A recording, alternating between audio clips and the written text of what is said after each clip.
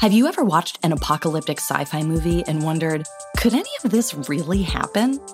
I'm Carrie Bechet, and on Hypothetical, we explore what-if questions two ways, through speculative science fiction and through insight from the world's most brilliant scientists. And spoiler alert, your favorite sci-fi movies aren't nearly as far-fetched as you may think.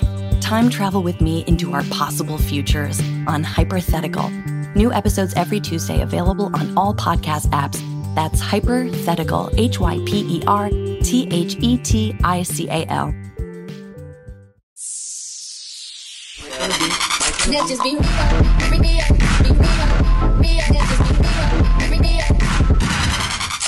Hey kids, it's Miles. Welcome to episode 66 of Please Advise. Thanks so much for being here. I'm having a great day. Christina Lopez, are you having a good day?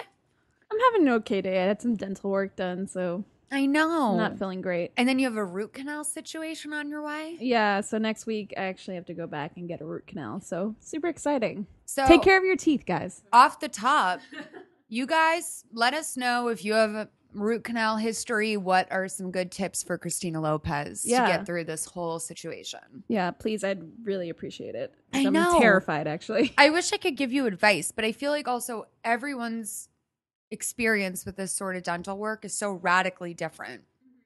And also it's usually either like not as bad as they thought once they get in there, or like way worse. And you don't really know what to prepare for.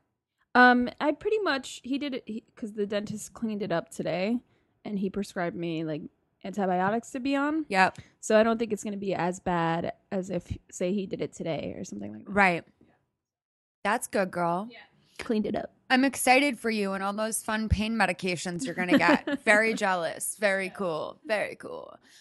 Speaking of very cool, I bought 3 seasons of Seventh Heaven on iTunes this week. It was my favorite show in 5th grade. Throughout like 8th grade, my best friend and I would like run home from the library every Monday night, go to our houses, our separate houses, and then we'd watch Seventh Heaven and call each other during the commercials. Like my mom is here this week, so I'm able to kind of like get a frame of reference about what it was about the show that interested me so much. And I was like, Mom, would I like laugh when I watch this show? She'd be like, no, sometimes you'd like cry a little bit, but like I think you just really enjoyed like the family dynamics and the drama. And I said, it must have comforted you so much to know that your daughter like genuinely found this amusing. Your teenage daughter was like This like whole worried about this Christian family drama. But okay, it's amazing. Have you ever watched it? I did watch it. I actually kind of want to touch on like, so you bought it, you spent money on it. Oh yeah, but that guy was arrested. Stephen Collins. Yeah. So I it's know. just like, I think that he will probably get maybe 10 cents from the sale of my DVD. But I feel like the show's been pulled out of syndications and a syndication on enough places that he's already kind of hurting. So I don't think, Yeah. But I just wonder, like, every time I buy a ticket to, like, a Woody Allen movie, or every time I, like... Well, that's totally different. This is not a ticket. Okay, he has one Camden. It's called Seventh Heaven. So there's 7 of them. There's 6 other heavens.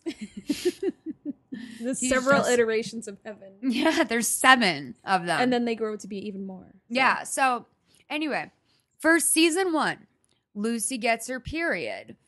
Mary joins the girls' varsity basketball team. She gets kissed for the first time. Matt gets into a drunk driving accident with a girl. Matt adopts an old woman to be his best friend. Lucy makes friends with the town. What did they call him? The town boogeyman, an old man with a creepy crawly face. Aunt Julie comes to town. She's a brutal alcoholic. Don't worry. She comes back 6 episodes later and is a healed woman. Annie's mother dies. Then Annie's father gets a new girlfriend named Ginger, like not even 6 months after. And then he brings her to church. It's a whole ordeal. So, I mean, really... Oh, they get a dog. The dog has puppies. It's Ruthie moves into Simon's room. She has an imaginary friend. Doesn't like the basketball coach inappropriately touch Mary too? I think that's going to be next season. Oh, okay. So come on. I'm trying to do it chronologically, but I will tell you that was the only storyline that I remember from that show. Mary got hit by a car. Oh, so much stuff. So it's I'm finding it really enjoyable because just the setup of everything is so simple and pure, and like there's barely any trying in the direction in that sense. And I just like, I'm like, these people just really want to get across this fucking Christian message. Yeah. Cool. I don't know. I think it's kind of like funny and healing at the same time. It's very chill. I do a lot of thinking, but I also do no thinking when I watch Seventh Heaven. Is that why you watch it? Because you don't, it's like not too, like, you wouldn't say watch something like The West Wing or something like that. Is because that's too much thinking, or? No, it's just what it is that it gives me an opportunity to witness situations that I would never witness in my life anymore. Like, because I don't watch entertainment that has that cheesiness to it or that simplicity, or I don't like interact with people like that. Yeah. So it feeds my curiosity about what other people must live like. And then just the fact that they go through a disastrous thing, at least two of them live through an emotional or physical disaster each episode. It's kind of great. So our guest today is an old friend of mine. His name is Jim Gibson. Hey. He's an old friend of mine too. I know, he's an old friend of yours too. I actually met you guys at the same time. At my birthday party. Yeah. Mm-hmm. So Jim, you're a writer and you're a man about town.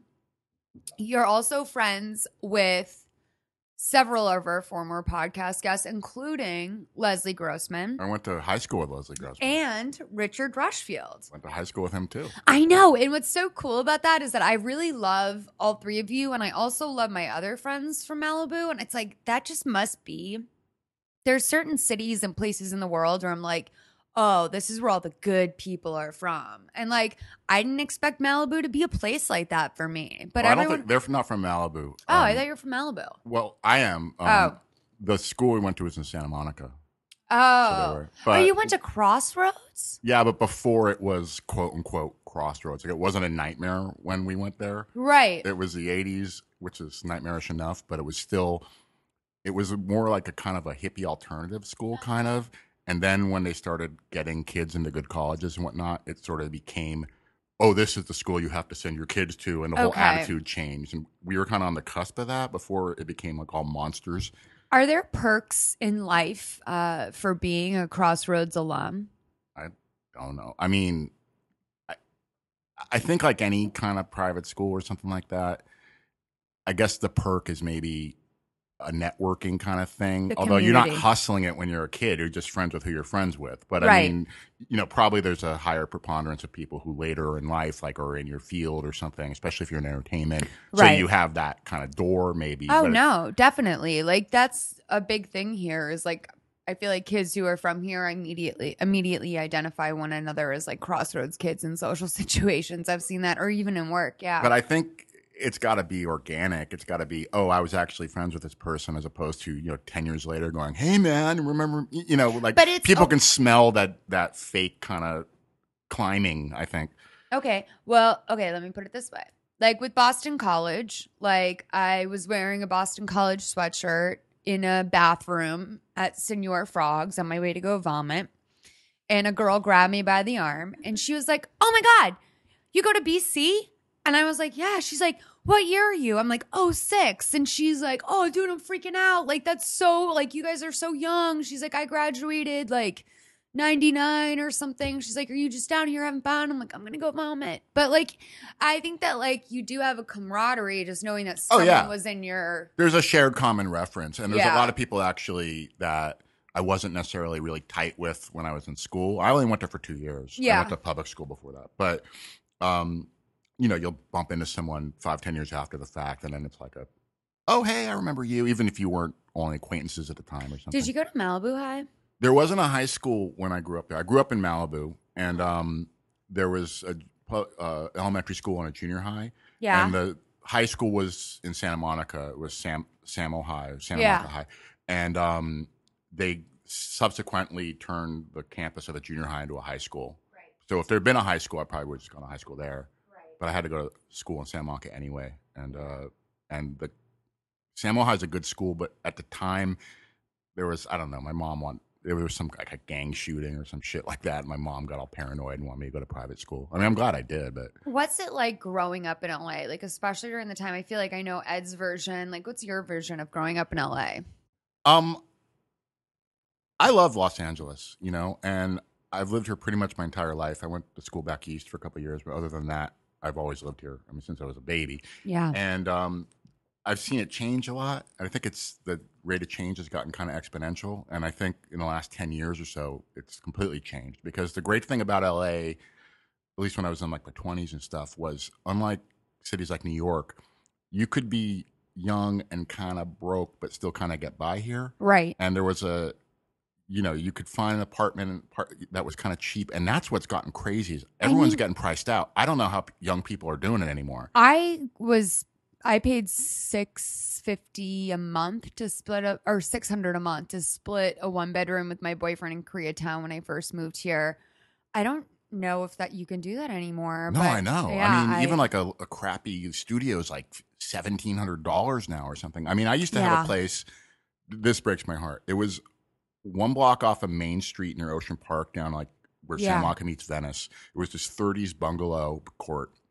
I paid $500 a month. And it was like all through my 20s. And then the owner sold it and they were able to evict everyone because they were going to turn it into this like postmodern single family home. So since it wasn't going to be apartments anymore, they could kick everybody out. And it broke my heart. I mean, and I had this beautiful place. It was like in the 30s. That's like, amazing. And then I had a place blows. in Hollywood and it was like a 2-bedroom on a really nice part of Hollywood, like right near where Hollywood Boulevard turns into Laurel Canyon around there. It was like $850 for a giant 2-bedroom. Yeah. And that one I was an idiot because I gave it up to move in with my now ex-girlfriend and it was rent control. And like the day I moved out, I saw it on Craigslist listed for like, twice as much money. And I'm like, why did I give that up? Oh God. But the thing is, in the last 5 years, even I think which is kind of ironic because you'd think with the economy crashing, it would have been a reverse, but like rents have gone up like 50, 60, 70%. I mean, it's insane. Right. And well, I don't know I what actually was looking at, I was like, oh, let's see like what a house buying process would look like. So I just decided to look. My mortgage would be less than what I'm paying in rent right now by like $50. And that's with, house rates being like an all-time high, which are crazy. Right. I mean, my biggest regret is I never. Mortgage rates are at an all-time low. Well, for a they are, fixed but I mean, mortgage rate. the prices. Oh, yeah. But my mom always used to say, like, her advice, and when I had money, I never did this, and I always should have. She was this very cantankerous, kind of like gravelly voiced Jewish mother, and she'd say, "Units, get units, like buy an apartment building or something." And I wish I had, because if I own property, I mean, I'm in my 40s, I don't own property, and I feel like a complete loser, And I'm like flushing rent down the toilet every month.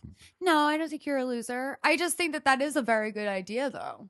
Your mother has a very good idea. Units, Molly. Yeah, units. The only thing that freaks me out about that is that I would pour a bunch of money into paying someone to be like my property manager because I couldn't fucking run that shit. I can't be a landlord. You just give them discounted rent, you though. as a landlord. Can you imagine me as a landlord? I'd be like, oh, you don't have my oh, okay, cute place. All right. Oh, you have a ferret? Okay. Is that a- I was more thinking like, oh, Molly, my pipe's busted. Oh, figure it out, girl. That's a sad journey. No, I think would you know would be my on it, legal yeah. responsibility. You're Like that's I'm why. so sad for you. Yeah, no, I would never do that. Please. I had to move to a new place about a year ago, and I was renting a house before that. But my landlord lives in the building, and he's kind of a trip. So I guess it's good in one hand that nothing gets too out of hand, but he's a little nutso. Yeah, I had the same situation in my last building, and like he would recognize someone's wrongdoing only when it served him.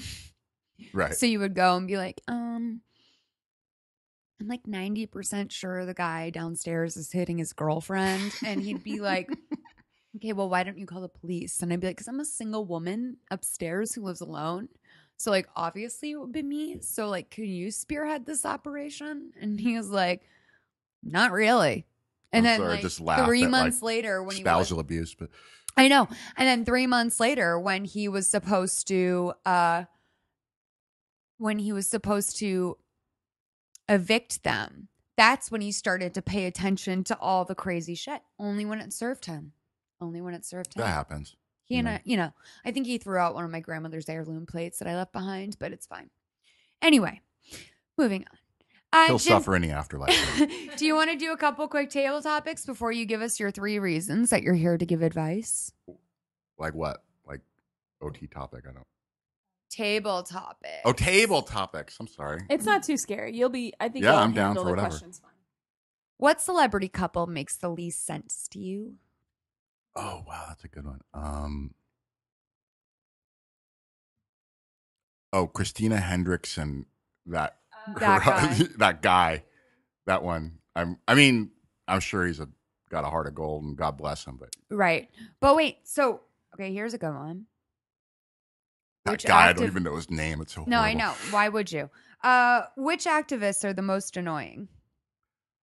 I think the ones that perpetually have a chip on their shoulder and Yeah. are almost like looking to be insulted instead of actually being insulted. I will say, I can't answer your table topic for you, but I will say, I went to the Americana today to get Christina a milkshake, and in front of the fountain where all these little kids are playing, and like mothers and generations, like grandmas, some guy had like a picture of a bloodied fetus Oh yeah, they're saying always like the Americana. abortions kill, blah, blah, blah. And I'm thinking to myself, here? Yeah, like, at a playground? This is not your audience. Like, all these kids are alive. Like, go to a bar. What are you doing? Like, why are you at the Americana? These people already probably vote like you.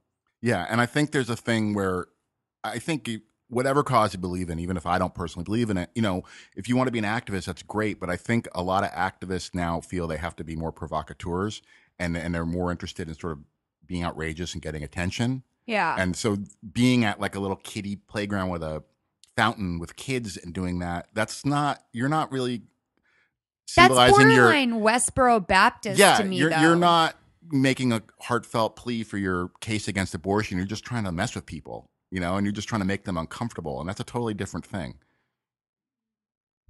I mean, yeah.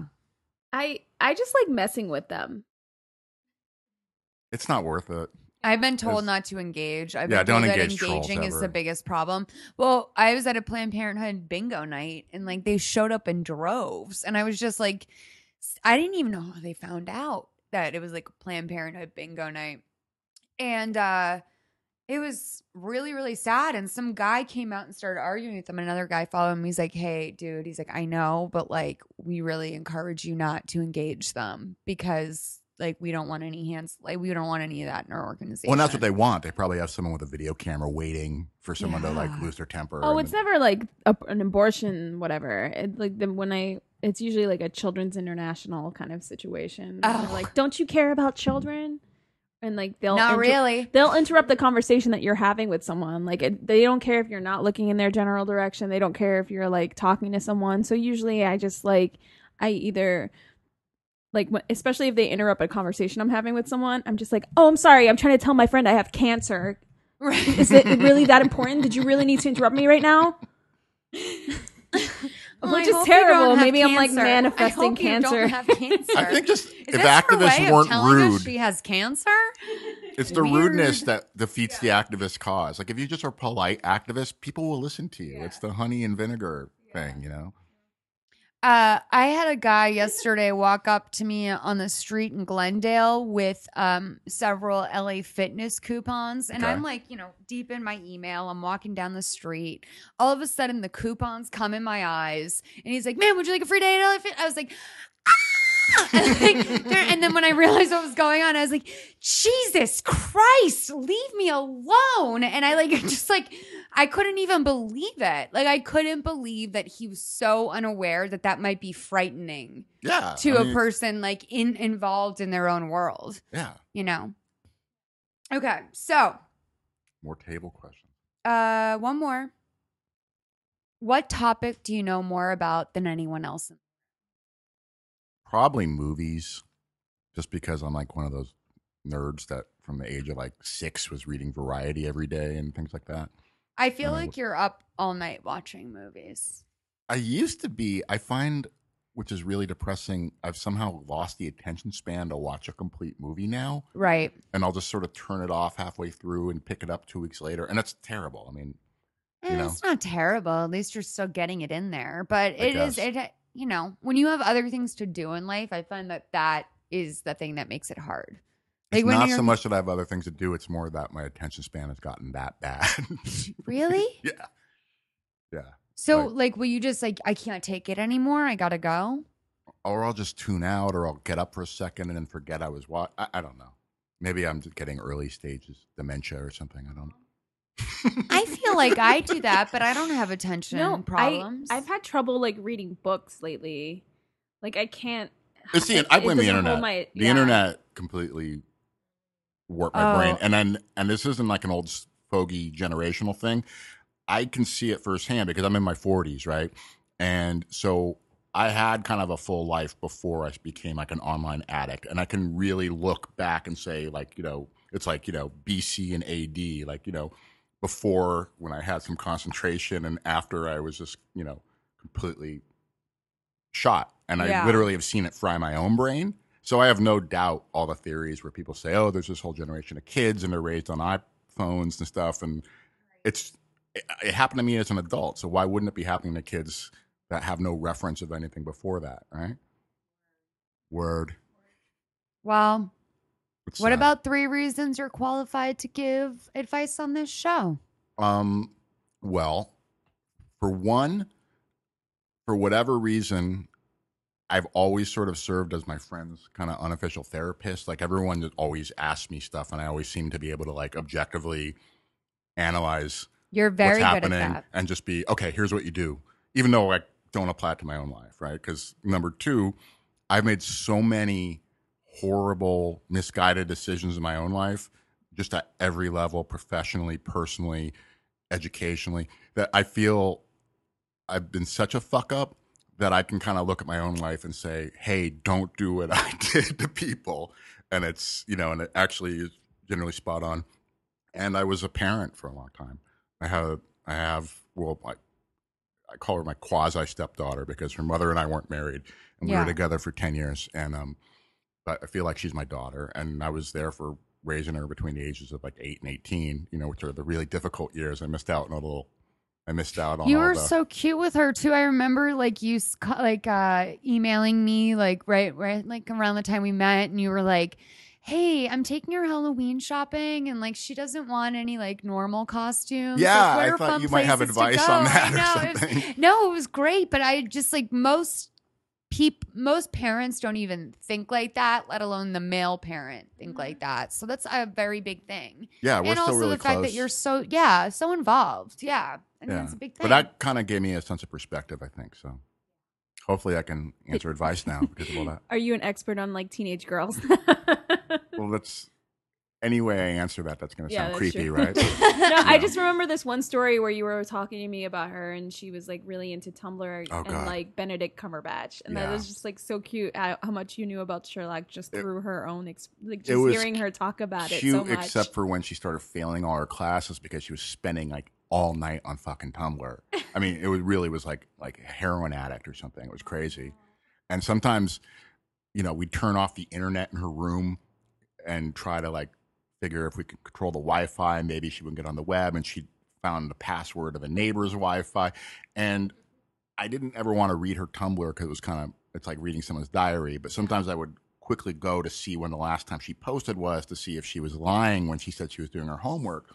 And you'd look, and she wasn't even, if she was writing like her own thing, like, you know, oh, this is what's going on in my life right now, or this, you know, my parents are being unfair to me. That's cool. She was doing like just reblogs the way those like lab rats where like the mouse hits the lever with the cocaine, and there'd be like 50 reblogs within the space of an hour that were all like Sherlock reblogs, just like reblog, you know. And I'm like, how could you just sit there and hit the reblog button like 5 times a minute? Like, what the fuck is wrong with you? And you have a term paper due tomorrow, like, dude, you know. Yeah, But yeah, she's to a be sweet kid with a teenager on good the heart. internet is Yeah. amazing time. Yeah, Okay, so now I'm gonna ask you 3 questions. go for it. What's your biggest regret? Oh, fuck. What isn't? Being alive. No. I try not to dwell on that too much. I mean, I think there are a lot of regrets or roads not taken or choices I made that were bad, but I'm kind of the belief that, you know, you don't really get do-overs and you have to kind of make the most of it or figure out what you can learn from it. So, you know, But there has to be something that you're like, oh, could I just like, there are like please some go romantic back things. and redo that? There was a girlfriend I had before my last really long-term relationship, and she wanted to get married, and I wasn't, and I didn't. And I wasn't really ready, and I sort of like, I don't know, because in retrospect, I think I was just being kind of an idiot. And it's not so much like I'm pining away for her. She's married now, has a kid, and we're friendly, and God bless her, you know. And actually, How old were you when you were dating her? like early 30s, you know. Yeah. And so it was like, and it was just one of those like where I wasn't really ready to commit. So I kind of found ways to sort of sabotage the relationship a little bit. I mean, I wasn't really a cad or anything, but I just, Right. you know. And then the irony of that is within like 6 months, I got into this long-term thing where all of a sudden I was a de facto parent. So like, what the fuck? Like, oh, you're not ready for that kind of commitment. And then you leap into the other one, you know. Yeah. I mean, there are things like that. There are some professional regrets, like job opportunities I had, like completely scorched and things like that. But I don't know. Yeah. I try not to live in regret. Okay. That's fair. 2, city or town that you visited that you've learned the most from. Oh, wow. That is a great question. Thanks. Came up with it myself. Learn the most. Any way you interpret that. Maybe information, maybe the most about yourself, maybe the most about the people you were with, maybe the most about, you know, what's wrong with the world. I don't know. That makes sense. I guess New York, you know. Oh, okay. I mean, I went to college in New York City, Mhm. and it was a great time to be in New York City because it was before it became like all hedge fund dudes and Right. you know, international money launderers and stuff, and you could there was a scene, you know, and Just domestic money launderers. well, you know what I mean. It wasn't. I mean, New York always was more prohibitive than LA, but it wasn't like it is now, you know. And it was the late '80s, which was a good time to be there, and it's kind of before Sexy. Times Square got cleaned up and everything, and Post AIDS, though, that's not chill. yeah, it was kind of during AIDS, right? Yeah. Like all the stuff. AIDS was raging. AIDS was I raging. always say you wanted to get to New York pre-AIDS. Yeah, well, I mean, I'd like to say you should probably get to although everywhere pre-AIDS. if you got to New York pre-AIDS, you probably got AIDS. Like So- that, Right. you're talking about days when like any STD you could have possibly had would be cured with a shot of penicillin. Yeah. I'm talking about those days. And they had like this. What's that place? That's that Spike Lee movie, Summer of Sam, and Yes. the Plato's Retreat, like the Oh, weird. yeah. gig. But I want to go to Spike Lee's New York, like Yeah, whatever right? New York that Spike Lee captured. But I learned a lot, I think, because as someone who was interested in movies and wanting to be a filmmaker and writer, I mean, it was like Valhalla, right? It was like there were maybe 20 separate revival houses going on there. I mean, literally, there was, and so I would ditch class and go see like 3 movies a day. But Yeah. there'd be like, you can go, like old movies, you know, you could go to like MoMA. There was a film forum, which is still there. There was a revival house called Athalia up in Upper West Side. There was like a place on St. Mark. I mean, it was crazy. And any given day, there'd be like 15 amazing classic movies showing. And that would just be like my education. So I would just go and like watch movies obsessively. And like Yeah. every classic. And it just filled every gap in my knowledge kind of, you know. And it was like, it was great. But I also learned from it that I didn't really want to be in New York. It's very, I just like LA. I like the pace of LA better. New York's just a little too much, and it's a great city, but you can get really miserable there if you're not making money or don't have a good job right away, and it can get really disheartening. And so I knew that I didn't want to live that life, kind of. Yeah. But I soaked it all up while I was there. It was a lot of fun. I completely understand that. And that's like, I think, a nice amount of time to spend in New York. That's, I think, if you're not built to live there, that's about the amount of time you spend there. And you're living in the dormitories and stuff, so you don't have to worry about Right. apartments and things like that. Okay, question number 3.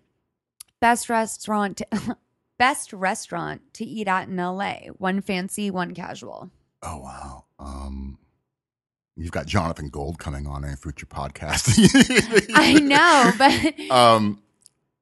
but I have a soft spot.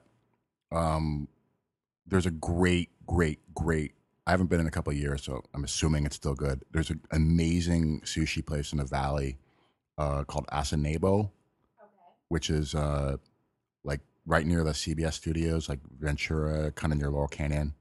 And it's sushi and omakase, but also cooked stuff. It's just great. That's like the best date place you could go. I mean, it doesn't have all the ambiance, but the food is like amazing. awesome. And Good then to know. for hole in the wall, I'm just a big barbecue whore. I just love I love barbecue. barbecue. So my favorite is Phillips, which is on Crenshaw, just south of the 10. Oh, okay. And it's amazing. It's kind of takeout only. But Yeah. it's No, they I also like have a that. branch You in wanna Lemire. take it home. They have a branch in Lemire Park also. I And love Texas Best Barbecue. Haven't been there. I think it's in Burbank. It's unreal. Love it. There's a bar next door called Bill's. You can order the barbecue through the window. Or Oh, you I'll can have do to check it out. It's really good. The funny thing about Phillips is it's kind of considered the gold standard of like black LA barbecue, right? And the one in Lemire Park is very weird because it's literally just sort of like this shack, and you have to just pick it up. But they've got those huge, thick glass windows, like they have at the banks, like the bulletproof, and the little plastic box they pass it through. 'Cause Yeah. maybe they've been jacked before. I don't know. But I remember going to get barbecue there once with my stepdaughter when she was about 9, and we were picking it up to bring home.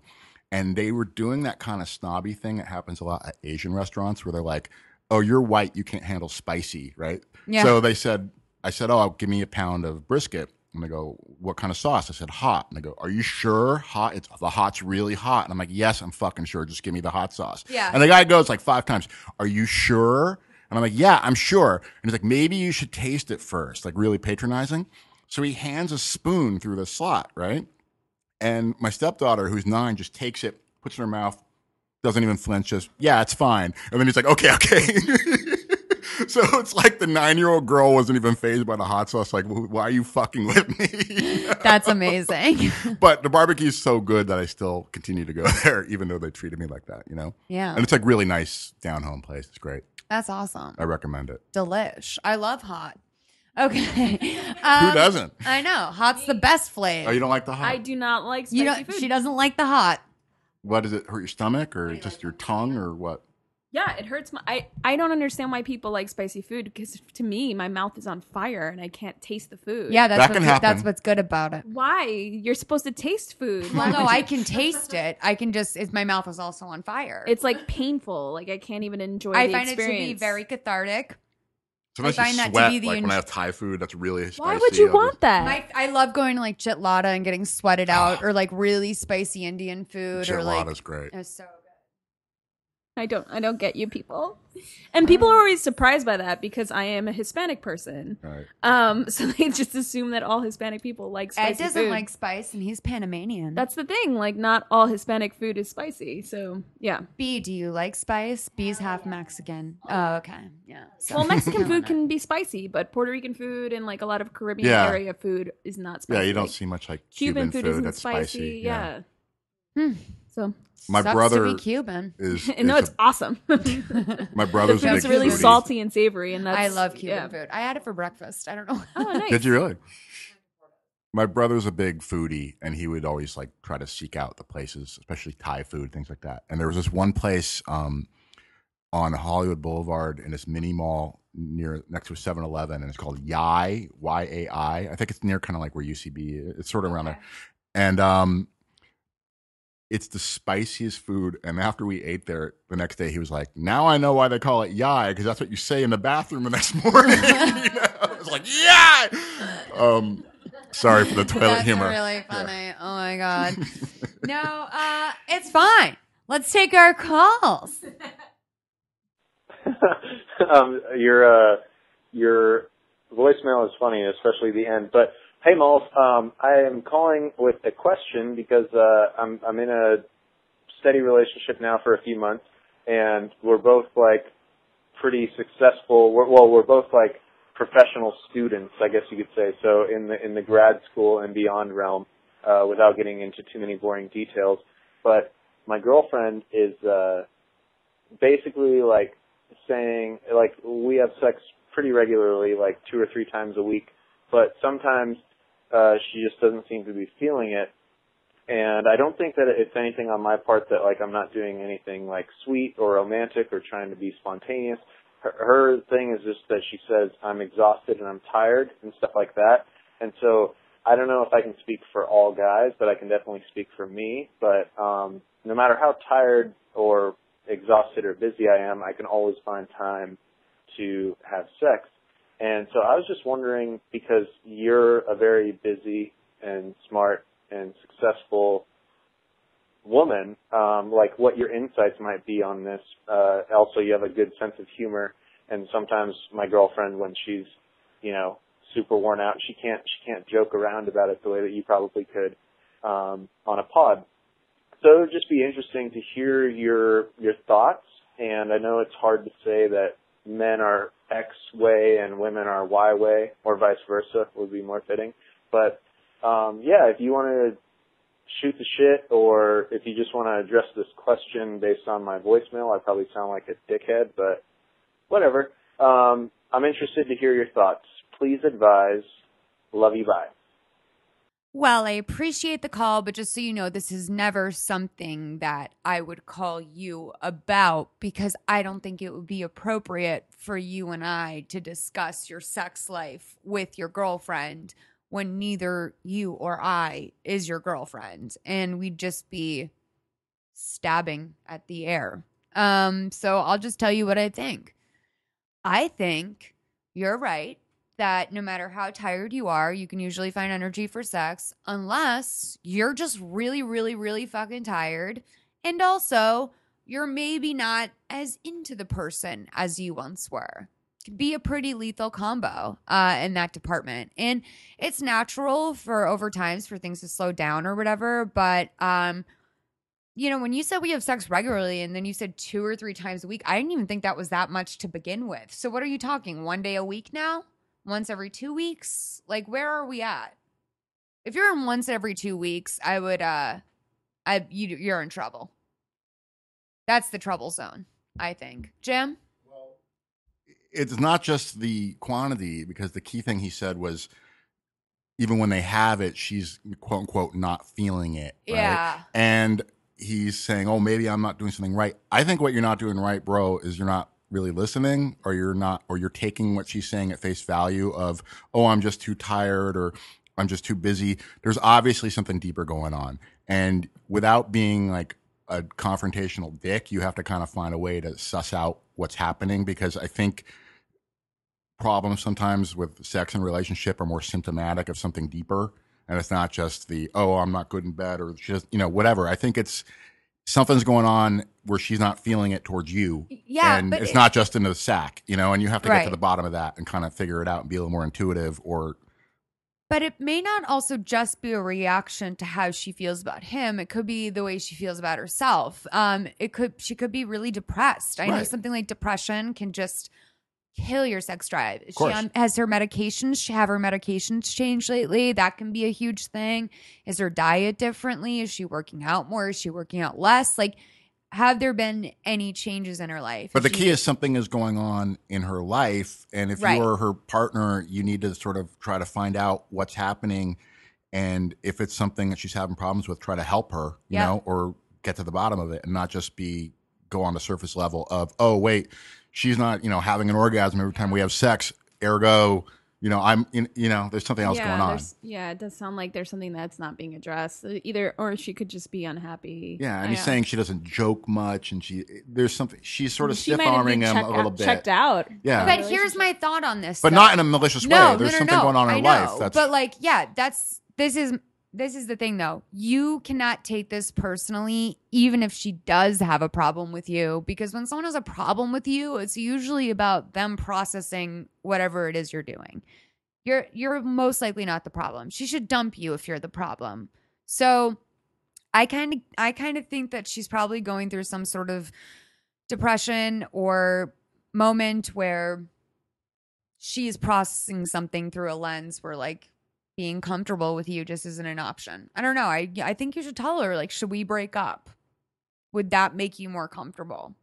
Would that give you the time and space you need? I want to nurture you. And if the best thing to do for you is to not be in a relationship right now, then by all means. Because you don't want to be with someone who's phoning it in. Yeah, and don't be confrontational about it. Like, hey, what's going No. on? Just like, hey, is there something going on? Well, with that's you the that you thing. wanna- Yeah, I didn't mean get confrontational, but No. I find mean, out what's fine. going on in her life, and if she's having trouble with something, try to help her. Yeah. And maybe that will bring you guys closer together in that level, even if it's not necessarily sexual. Yeah. You know? Okay, next call. Hi, Malls. It's Hannah. I'm 22 and live in New York. I'm from Texas, and I just have a minor problem, nothing too crazy, but I hooked up with this guy a couple of months ago that was like friends of friends. It was a messy situation, and since then he has a new girlfriend, and I've been dating around. I'm fine. Don't worry about me. But I still have his t-shirt from the time we hooked up. And he's mentioned a couple of times before he had his girlfriend that he wanted it back. And now I just don't know if it's still appropriate to like give back his t-shirt. It's kind of awkward now, and I just don't know if I should try or just keep it, or, I mean, I like the t-shirt. It's nice, it's comfortable. I want to wear it to bed, but like, is that kind of weird? I don't know. And I just thought that it's a great time to ask you. You might know what to do with the whole t-shirt dilemma. Thank you. Hope to hear from you. Bye. Hannah, once you put a piece of clothing on your body that belongs to a guy, you automatically own it forever. That's the rule. That's the rule. The fact that he even asked for his t-shirt back tells me that he was probably a virgin before her, because everyone knows you keep the guy's shirt. Come on, please. Everyone knows this. I did not That's know why this. guys get crazy sometimes about, oh, don't take that sweatshirt, because they know you're never giving it back, because the rule is those are your trophies. Those are your comfy clothes. You're right, Hannah. It is nice to sleep in, because you want to know why? That is earned. So there you go. Next call. Wait, Yeah. Jim, have you wear Next call. Yeah. No, that makes sense. I mean, yeah. But I think also the guy's being kind of a sleaze, because it's sort of like that cliche you always hear, which isn't really true about, you know, like women leaving an earring or something because they really want to call you. This guy kind of did that, or even if he didn't, even he's moved on, he has a new girl, but he's trying to use that shirt as like a wedge to sort of like keep his options open and be Well, like, you oh, hey stop girl, mentioning you still it. have my t-shirt. Oh, maybe I could pick it up, and you know, and we could hook up again, and I can cheat on my new girlfriend even though I moved on. So I would say, fuck the guy, keep the shirt, tell him you gave it to Goodwill, do what you want with it.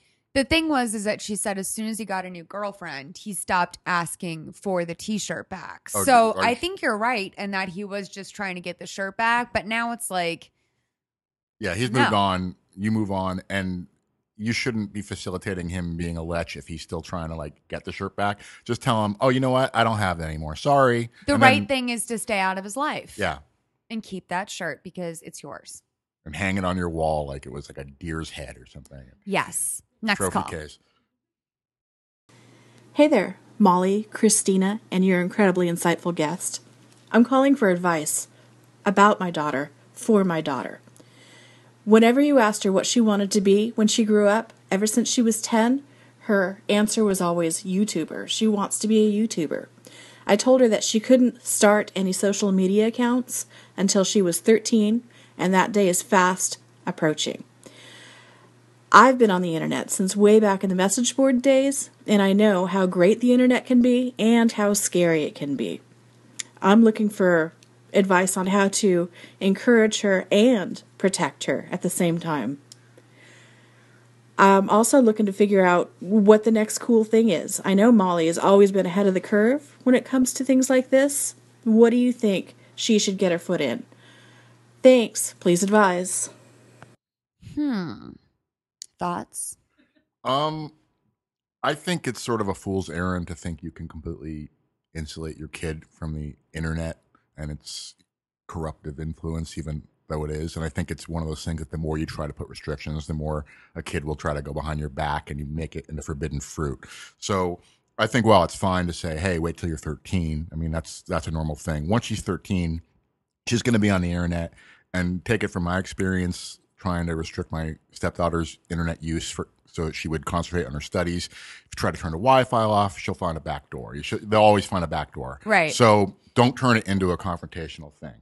And then it doesn't become like, like telling a kid not to eat candy. All they want is candy. Same thing. Right. Now, as far as her saying her life's ambition is to be a YouTuber, that's a kind of a different issue. I mean, hopefully she has other hopes and dreams that don't completely revolve around the internet. I mean, I don't know if she wants to be a YouTube celebrity or something. That's the thing. I know by YouTube star that probably means like in the vein of like Grace Helbig or Shane Dawson or Onision or whatever those people are that do little like sketches. Right. And I know that now there's a whole new world for girls doing like hair tutorials and like these are my girlfriends and like this shopping haul or whatever.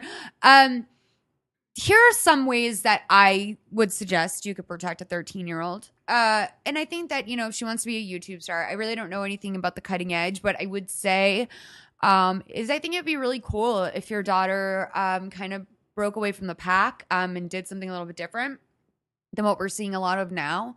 I mean, like, she shouldn't try to look like Ariana Grande and like give advice about adult topics or infantile topics unless she's genuinely interested in them. I think it just needs to be, I think authenticity is what does very well online. People relate to it, or really cartoonish stuff. And I just wouldn't start out a 13-year-old being cartoonish if you can avoid it, because then that's just going to have a hold over what she thinks her personality needs to be like. I would imagine shutting off comments would be a smart idea. You can keep her Twitter or her Instagram account in the links to them in the bio of the video, but keeping comments shut, well, it probably will suck at first because she won't be able to see the results as immediately as she would otherwise. It's probably just better. And then also guidelines have always been really my big thing with blogging and vlogging and everything. Like, I talk about my parents, but I never say anything about them or my family that would disgrace them or make them feel badly or embarrass them. My whole goal was like, I never wanted to make my mother cry. So I don't know how you translate that for a 13-year-old, but really ask her to like say like, this is an excellent opportunity to kind of inventory her priorities and what is it about being a quote unquote YouTube star that appeals to her. Is it the opportunity to speak her voice? Is it the idea that she's getting seen? Does she think she's funny? Is she a good singer? Is she all of the above? Does she like directing, like creating stories that way? Right. I mean, I was going to add, if it's a thing where she wants to be a performer, then, encourage that in other ways. Like, does she have a theater program at her school or music or whatever it is she's into? And if she is, a lot of people are kind of bigger than life, and a lot of people really do want to become actors. And that's great. My father was an actor professionally. I mean, I do not look down on people who want to be performers. I think it's a beautiful thing. And I think you should go for it and give it your all. But I mean, I think there are other ways to manifest it. Like, she could be doing theater at school. And so it's not just about her videos, but she could apply what she learns from being a good performer and getting training to her videos. That was the thing that I always really loved about the internet, was starting even in college. It just was a place where I could talk about things and be a version of myself that I was afraid to be at school. And that was really important for me to have that. So I really do think having an outlet like this is good. One final suggestion though, based off of something Christina just said. I always had to figure everything out on my own because no one in my house knew how to use computers. So I taught myself how to edit. Granted, I wound up going to college and like learning how to use Final Cut and everything, but I really suggest you don't help your daughter. Maybe if you want to buy her a camera for her birthday, but it's on her to read the manual and set it up. You can be interested in something, but it's another thing to have a passion and a drive for it. And if this is something that she'd like to think about as a career, she really needs to understand all sides of it. It doesn't behoove you to be like the Britney Spears of YouTubing, where it's like you show up and the track and the lyrics are written. Like, she needs to do everything from writing the sketches to editing them to uploading them and tagging them properly on YouTube. And this is all great stuff for her to learn, because even if she doesn't wind up becoming a YouTube star, these are things you need to know for all sorts of jobs in the future. Tagging, searchability, all sorts of things. Helps you a lot in life. Any final words, kids? Yeah, I wouldn't stress too much on it. I think you've been smart to wait till she's 13 to put that kind of limit on, and then just make sure it doesn't get out of hand or go in directions you don't want it to. But I don't think you should try to stifle it or repress it, because there'll be blowback if you do that. You know. I'm excited for this journey. Happy 13th birthday. Tell your daughter that I got my first period on her 13th birthday. So on her 13th birthday? My first period's happening in the future, like a Terminator movie? Yes. No, my 13th birthday. So it gets better. Okay, next call. Hey, Malls, it's Lucy. I actually left an email before, and I think it was I didn't write it clearly enough, and it was the one about the orphanage, and I was actually adopted, so I should have said I didn't grow up in an orphanage. Anyways, besides the point, but my boyfriend and I have totally worked it out, and we have clear, honest communication. Anyways, what I'm calling about is Jackie Johnson and the whole Shia LaBeouf thing, and how she manifested him into her life and all this stuff. Anyways, so I live in Bozeman, Montana, and there is this rapper who actually I'm super obsessed with, always play him. Anyways, I had absolutely no idea I would ever meet him. His name is Mad Child. And I hit him up when I heard that he was actually coming to town. I'm 20, so I won't be able to see his show. So I was like, 'cause it's 21 and over. Anyway, so I messaged him on Instagram. He messaged me back. And then one thing led to another, and he's coming in, I hope, unless he flakes, but he said he's going to come into my place where I work, and he's going to eat lunch, and I told him it's on me. Anyways, I just want to say thank you to Jackie Johnson, and yeah, the manifestation does work. So awesome. Thank you for everything, and you guys are totally awesome. Okay. I said awesome way too many times. Okay, have an awesome day. Fuck. Okay, bye. Okay, I'm very excited for you. First of all, I do love Jackie Johnson and her Shia LaBeouf manifestation, but what you did was not manifestation. You sent a direct message to his Instagram, which is more of a Molly McAleer move. But Jackie, yes, I mean, look, all I have to say is no matter how you go for it, we support going for it. And that goes for all of you. Stalk all your favorite celebrities. Jim, any thoughts? Yeah, I mean, exactly. You're young. You like this artist. Great. The only thing that gives me a little bit of pause is you led in your preamble by saying you have really good communication with your boyfriend now and have patched things up. So if you're in a relationship and I think you want to meet this guy for more than a fan, I would say then maybe, break up with your boyfriend first, or don't, cuckold people. I don't think it's good karma.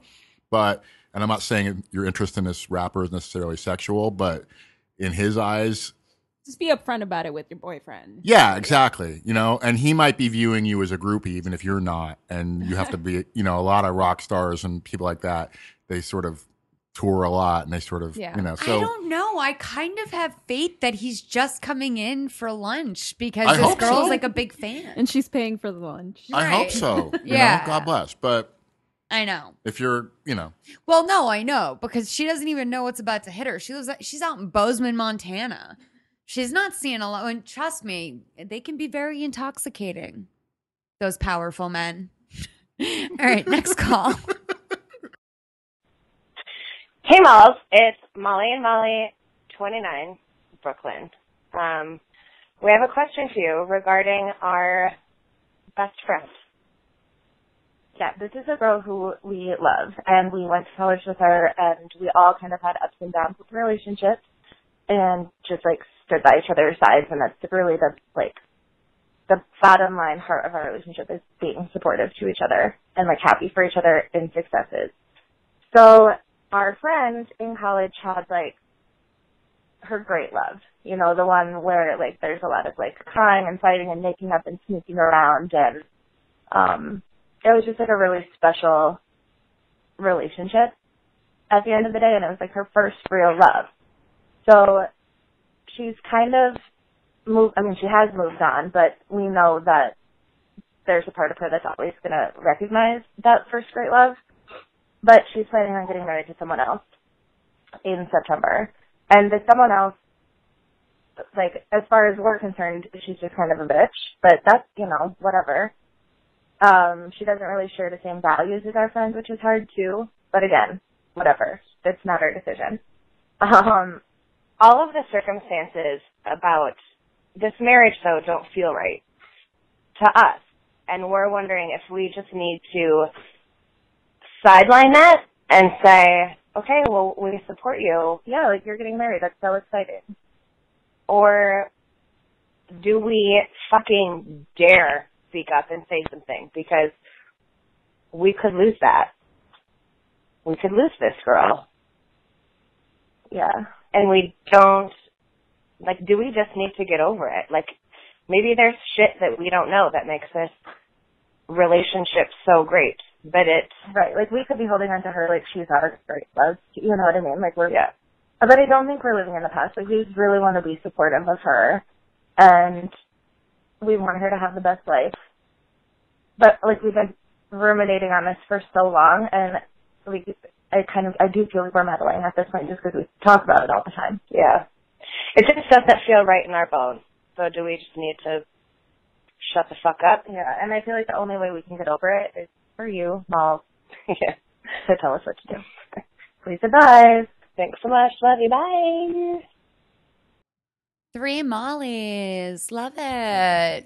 Yeah. Molly and Molly want to know what Molly thinks about Molly. Okay, so this is really complicated. It sucks. I assume, by the way, I was having a little bit trouble tracking. I assume your friend is marrying a woman, and that's why you were saying she's just a bitch. I think the she was because she's a wife. Okay, got it. Cool. All right. That said, I think that you might lose her if she marries this person, but you have a greater chance of losing her if you try to tell her that her marriage is going to be a joke or is bad or whatever.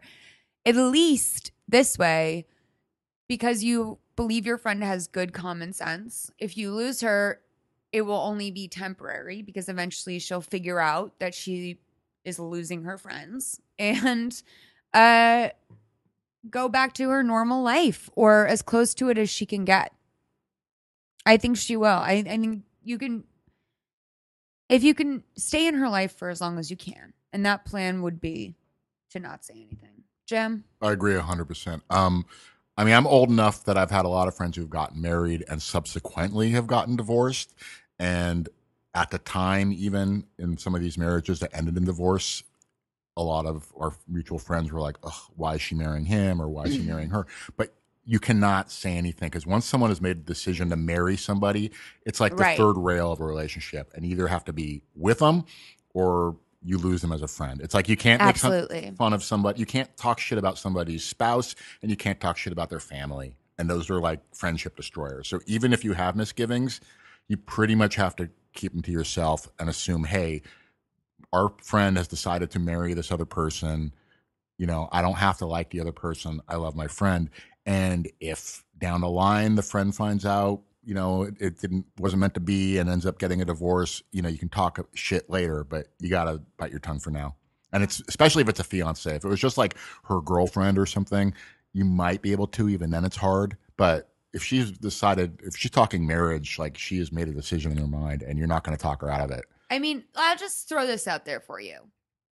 I had an ex and I found out through another party that a friend of mine, even when I was with the ex and even after, was going around telling everyone how much he hated my ex and how he thought my ex was controlling my life and that I wasn't going after my full potential and all this stuff. And even though I heard this after this ex and I broke up, I fucking hate that guy. Because don't talk about people I love like that. Going around Exactly. town talking to people that, by the way, care about me more than they care about you. So that's why it's coming back to me. People have to start being careful about who they talk to and about what they talk about. Yeah. And that's just very important. And especially more so than even an ordinary relationship. In a marriage, no one really knows what the hell's going on except the two people in it. And from the outside, you really can't judge. You don't know. Right. You don't know what brings them together. And, I hope for your friend's sake, she's making the right decision. But even if she doesn't, and she has to arrive at that herself, you can't tell her from outside, It's true. I mean, there's endless amounts of ways this partner could be fulfilling her needs that no one ever has before. Maybe she has a better understanding of a certain family dynamic she grew up in, or a loss she's experienced, or a particularly difficult time in her life. Maybe this is the first person she's ever met who's made her feel validated on those very important levels. And so the fact that she doesn't necessarily operate the same way socially as her entire group of friends doesn't really matter as much. And in fact, I have to say, I kind of like dating someone who's a little bit different than my friends. Then I would just date my friends. And don't let it color your dealings with her either, even if you actively dislike the spouse. No, you're a be sweetheart. her friend, be there for her so she has a support system. Because sometimes what happens is the friends all drop away and then it becomes like a cult or something, and the only person they bond with is the spouse because they feel like they've alienated all their friends. Don't make her feel that way. If you love her, be there in her life for her as much as she wants you to be. And also be around the spouse as much as she would be around your significant others, because you don't want to overcompensate. Now, all of a sudden, anytime you invite your old friend out, she has to bring her wife and then you feel guilty about it, or you always feel the need to include her. If all of you aren't bringing your significant others out, I don't know. I don't see that you have to be around her all the time. You can still have your friend's girls' night or whatever. Yeah. Yeah. So, thankfully you won't really have to deal with her all that much. Exactly. All right. Next call. Oh, that's our calls. Those are all our calls. I want to get your social information. You're at Diet Cock on Twitter and on Instagram. I don't do the Instagram. No Instagram for you. And on Just the Tumblr. Twitter. On Tumblr, I think it's formerly Diet Cock. I don't really do Tumblr anymore. Okay. It's all Poshmark ads every 5 seconds. I can't deal with it. I know. I don't really do it either anymore. Yeah. But God bless Tumblr. That's one of our many. Yeah, that's how we bond. One of our meeting points. So, Jim, do you have anything going on that you want to talk about before we sign off? Not really.